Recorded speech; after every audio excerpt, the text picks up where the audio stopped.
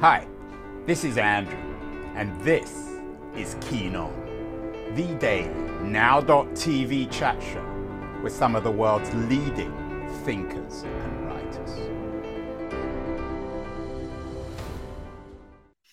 Hello, everybody. It is December the 21st, a Wednesday, 2022. 10 days left of the year, and we are spending much of the rest of the year on Keen On, evaluating or re-evaluating 2022 and beginning to try to think forward to 2023. I'm inviting back on some of my favorite guests who appeared on the show in 2022. And one of those guests was Allison Gilbert. She has a wonderful new book out called Listen World. It's a book about the intrepid female American journalist, Elsie Robinson. The book is, of course, called Listen World, and we had a wonderful chat earlier this year. And I'm thrilled that Allison is back. She's talking to us from New York. Allison, I'm going to ask you a really unfair question, but you agreed to this question, so don't blame me. What kind of year was 2022 for women?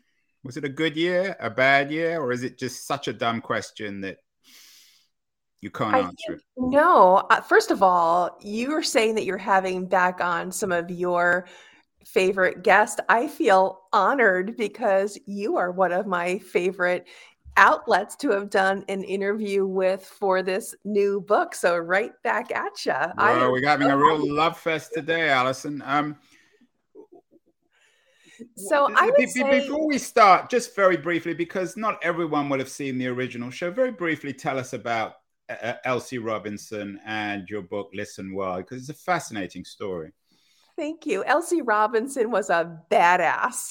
She was a woman who came from nothing. She was poor. She had no connections.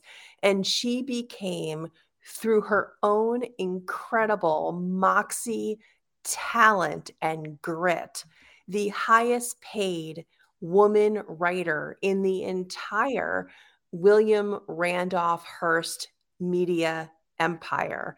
So she was quite extraordinary. And of course, she's an inspiration, I assume, to you and many, not just young women, young men, and certainly journalists. So let's get back to 2022.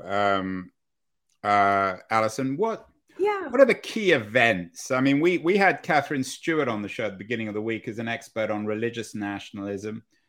And she, of course, brought up the issue of abortion. Is that perhaps the worst news for women in 2022? Yeah, well, the Supreme Court's decision to overturn Roe v. Wade is monumental. At this point, while we are talking today, there are 13 states in this country, in the United States, that are restricting access to abortion to such a degree that it might as well not even be a possibility. That's extraordinary. And can we blame everything on what Stewart sees as religious nationalism? Certainly the nationalism of, and I'm not sure if nationalism is the right word to describe the Catholic tilt on the Supreme Court. Well, there certainly is an airing.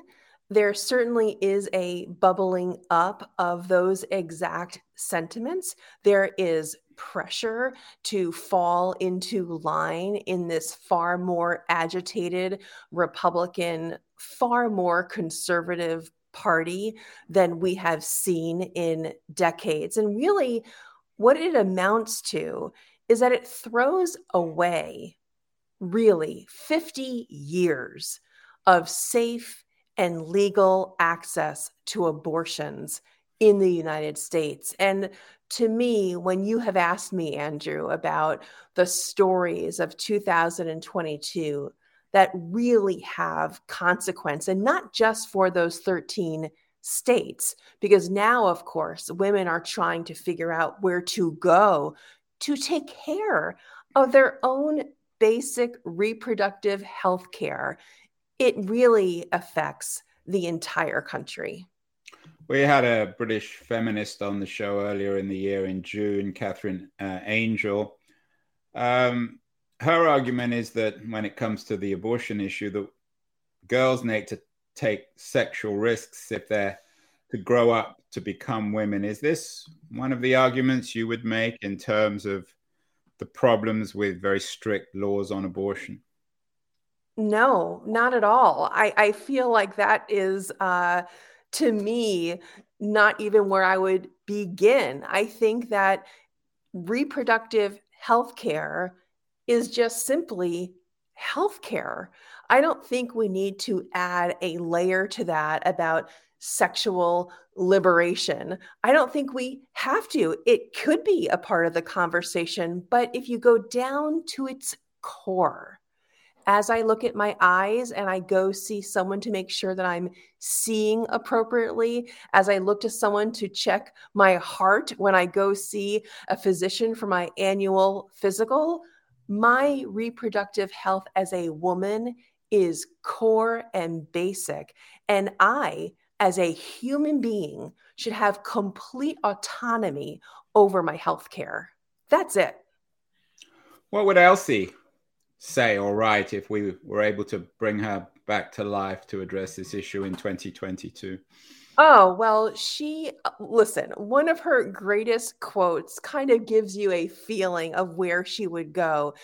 A decade before Gloria Steinem was even born, she really pressed and really nudged and prodded about why women were not being given equal rights to men, just to do the same functions, to have the same access.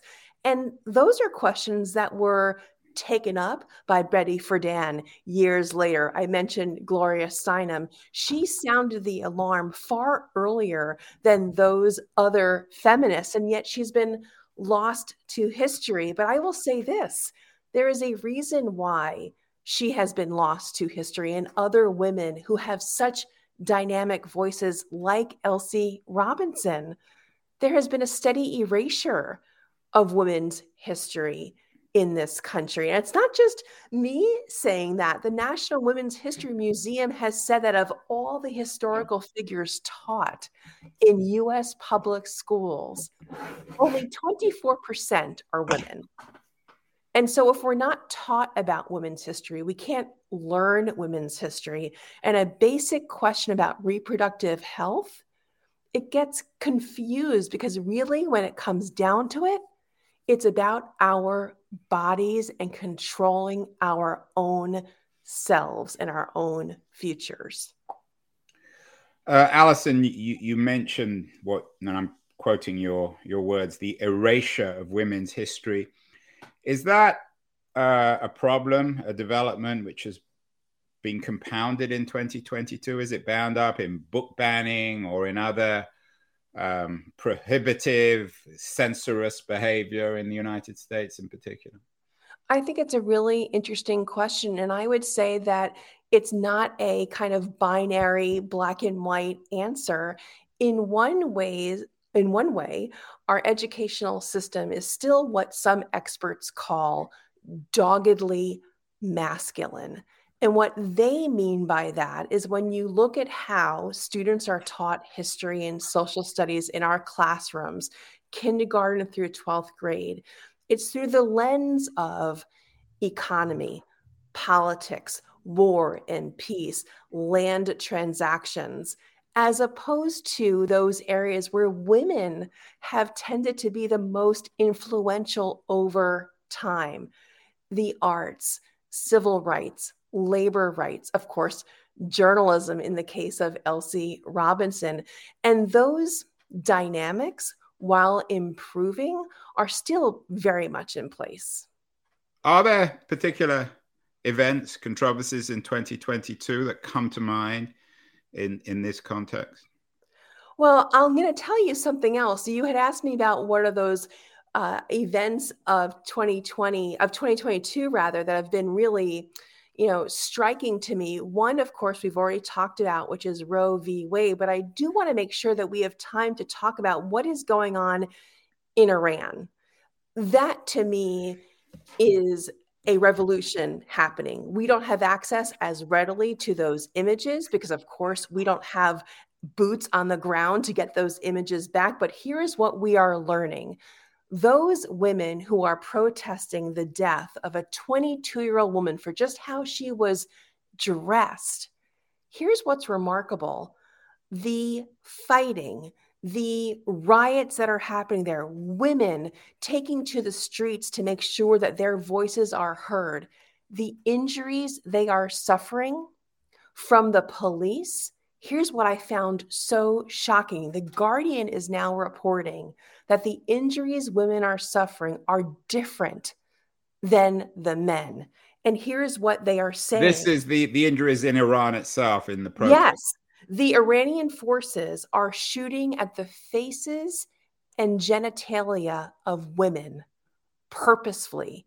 The injuries that they are treating are directly because they are indeed women who are trying to have a voice. And the doctors and nurses are seeing a difference in the wounds than what men are suffering. Can you imagine that, Andrew? They are purposely going to the faces of women. They're going to their genitalia, their breasts. That is where they're trying to leave their mark to prohibit them from having their voice. I think what is going on in Iran is another incredible story of 2022. Allison, is there a connection between the rise of religious nationalism in the United States and what's happening in Iran in 2022? I was going to ask you that question. Well, you're the expert. I'm just here to ask questions. I'm curious what you think. I have my theory, but I'm wondering what your thoughts are. Well, you go first, and then I'll tell you what I think. Oh, well, I do. I think that our world is porous these days. I think that with the ups and downs of social media, it's a blessing and a curse. I think that ideas, whether we like them or not, spread faster and further and penetrate perhaps more deeply than we have seen, in our entire lifetimes and perhaps, obviously in generations. And so I feel that we can both blame and bless how news is circulated these days. And fanaticism, as you were just talking, is a part of that conversation. So what do you think? I agree. I think there is a degree of, shall we call it, male nervousness about what nervous men might call uppity women in Iran. And of course, in the United States, articulated, I guess, by Trump. I'm curious, though, and his supporters, what are the role of some women in this movement? Marjorie Taylor Greene, for example, comes to mind, one of the most controversial figures on the religious right in America. Why are there a number of women involved in squashing women's rights and erasing women's history?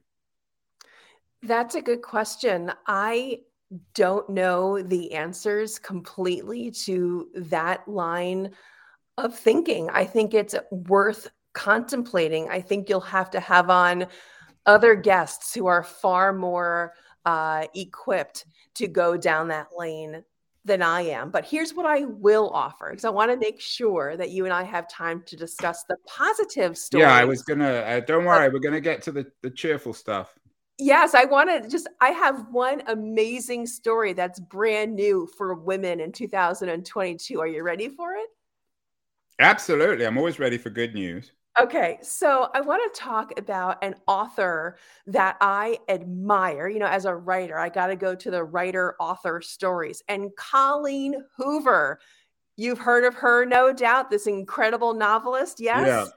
Well, here is what Publishers Weekly is just now saying about her. I'm going to read it because I can't believe it. It's extraordinary.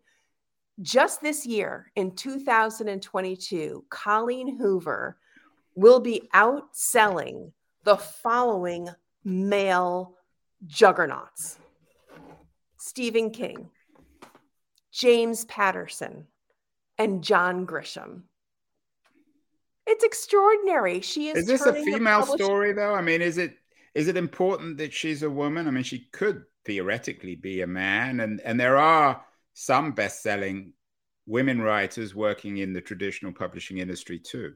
Oh, I think it is a woman's story because she has marketed geniusly. There are so many ways that we as writers, we as authors try to get equal access to the media, get reviews. And we know the stats are lined up against women. We are not published as often in the op-ed pages. The reviews about women are not equal to the reviews of men who write their books. So the fact that Colleen Hoover is upending the industry, I think the number is her latest book called It Starts With Us has already sold in this day, in this country, 12.5 million copies. And you know what else Colleen Hoover does, which I think is extraordinary? She has harnessed the power of TikTok. And I love that. So she is not only an exceptional writer, she is not only prolific, but now she is being acknowledged as being an incredible brand ambassador for her own work. And that is something that I think women can really learn from and be empowered by. It's a bottom line business, and she is selling copies. It's good news, certainly. It's certainly good news for Colleen Hoover. What about the generational aspect, Allison, to the narrative about women in 2022? Of course, it's the year where we finally seem to be exiting from COVID, although it seems to be back in some ways, I guess. We've done a number of shows on the mental illness pandemic afflicting young American women. We did one with the writer Kylie Leddy earlier this year, a number of other shows. Is there something in particular which is afflicting on the mental illness front young American women in 2022? What's happening on that front in your view? I'll talk about young Americans broadly. I don't know particularly if we necessarily do a service to the story by breaking it down by gender. I think that young people in college or in high school or young adults who are just beginning their jobs, what's happening is that some of what we have taken for granted is no longer possible. Here's an example. If you have gone to university, if you went to college during part of COVID, and you were just now graduating and pivoting to that first job, you have now lost the opportunity in most cases to learn from your colleagues in person. Some places of work are still operating full-time remotely, or some offices are a hybrid pattern where perhaps maybe 3 days a week you are in the office and 2 days a week you're still at home on Zoom. Those interpersonal conversations, the serendipity of running into a colleague or your boss in the hallway, those are in large measures taken away. And so the ability to learn by even observing others, being invited into a meeting to see how others navigate complex office politics, that's hard. And so if you don't have the ability to learn from people in person, forge those really important first kind of career relationships, you can see how that would be really detrimental. So it's not a gender thing. It's affecting young men as much as young women.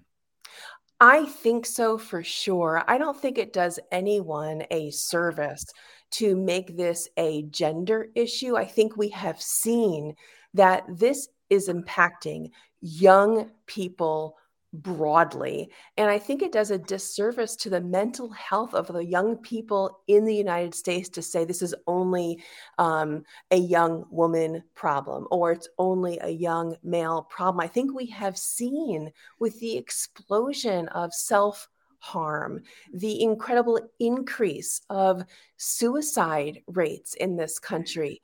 This is a problem across the board, and we need to pay attention to it. And I think that these lingering, ongoing work habits that are still with us because of COVID-19, this inability to only rely on in-person communication, it's taking a toll because it's ongoing. And it doesn't seem like there's going to be a complete end in sight on a certain day. It's not like we're going to turn into 2023 and we're all going to be 5 days a week, young people in our first jobs back in the office. I think it's hard. What about on the wage front? We did a show actually in December of last year with Claudia Goldin, one of the authorities on quantifying the gender wage gap. Also did one with the British journalist Marianne Sieghart on why men are still not taking women seriously, particularly in terms of their pay. Any information, anything on that front, Allison, in terms of whether women are still being rewarded financially much in a discriminatory way when it comes to wages?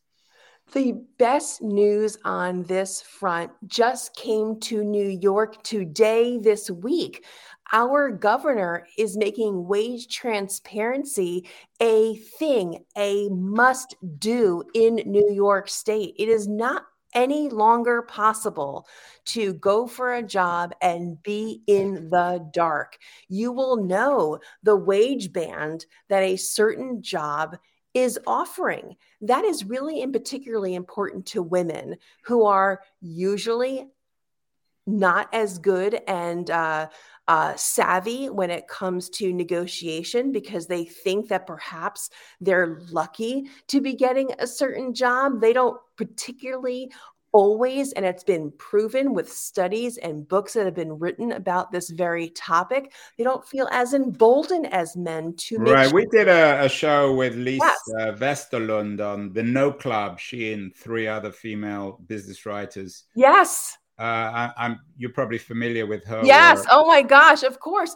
Only do work that's going to advance your career. Right. Her argument is don't sit on worthless committees, which only waste your time. Don't bring in the cupcakes. Don't bring in the cupcakes. Don't bring in the cupcakes. Do work. And don't make the cupcakes either. Yeah, don't make them. Don't bring them in. Do promotable work. Women need to be more savvy and smart when it comes to their line of trajectory. And this comes to what we were just talking about wage transparency.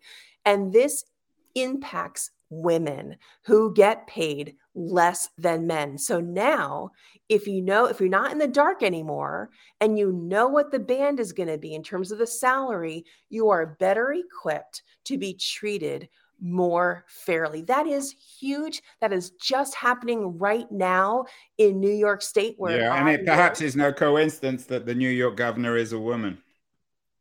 Oh, well. One wonders whether Andrew Cuomo, who of course was thrown out because of his crimes or potential crimes against women, it's unlikely he would have passed something like that. Well, you know what? I think that New York is a progressive state. And so I count myself along the many women who find themselves very lucky to live here. I think being left in the dark and being expected to know behind the curtain what the salaries are of a particular job, it's almost a fool's errand. How can you know? You can try to do your homework. You can call up friends. You can email them. You could text them, but it's not going to give you the entire picture, the full picture, and you will lose out money because of that. And that doesn't only matter to a woman in their paycheck every year. It matters over the cumulative lifespan of how you accrue wealth. If you're consistently underpaid, it adds up. Yeah, I think you're saying women should be bolder. We did a show with Christy Hunter Arscott, who has this year, who has a whole book on boldness with women. What else in 2023? Allison, would you suggest? I think you're arguing that women need to be more selfish with their time. They need to be bolder. What else? Well, I would take issue with being selfish. I don't think it's selfish to be careful about your time. Even that question, Andrew, I think puts women on the defensive. It is not selfish to take care of your own Well, needs. but I mean that word in it I'm carefully. just saying. I'm just I mean, saying. I You think want to have that it's a word that's often used by men to criticize others. And my point is, it's, whether or not it really is selfish, people need to be selfish, whether they're male or female, if they want to get on in their careers and they don't want to get saddled with waste of time, worthless work. I think that word, and I don't want to go on too long about it, that connotes that we are denying something to somebody else as opposed to just taking care of our own needs. Being selfish kind of means that you're kind of denying somebody else their time or their worth. And I feel like women can do it all. You can take care of your own needs, be that financial, be that having a political voice. And of course, women are always, that's what's so exhausting sometimes about being a woman, taking care of the needs of others. And so I feel like we can wear multiple hats, and having this wage transparency that we've been talking about in New York State takes one of those burdens off. There's one less piece of the puzzle that we need to interrogate when we go to find that new job or explore that new career. Finally, I definitely take your point on wage transparency and a critical piece in the puzzle. Is there another key piece that you would like in a regulatory or legislative sense addressed or fought for in 2023? Well, I am a big proponent of having more access for less money for childcare when your children are young. I'm a mom. I have a son and a daughter.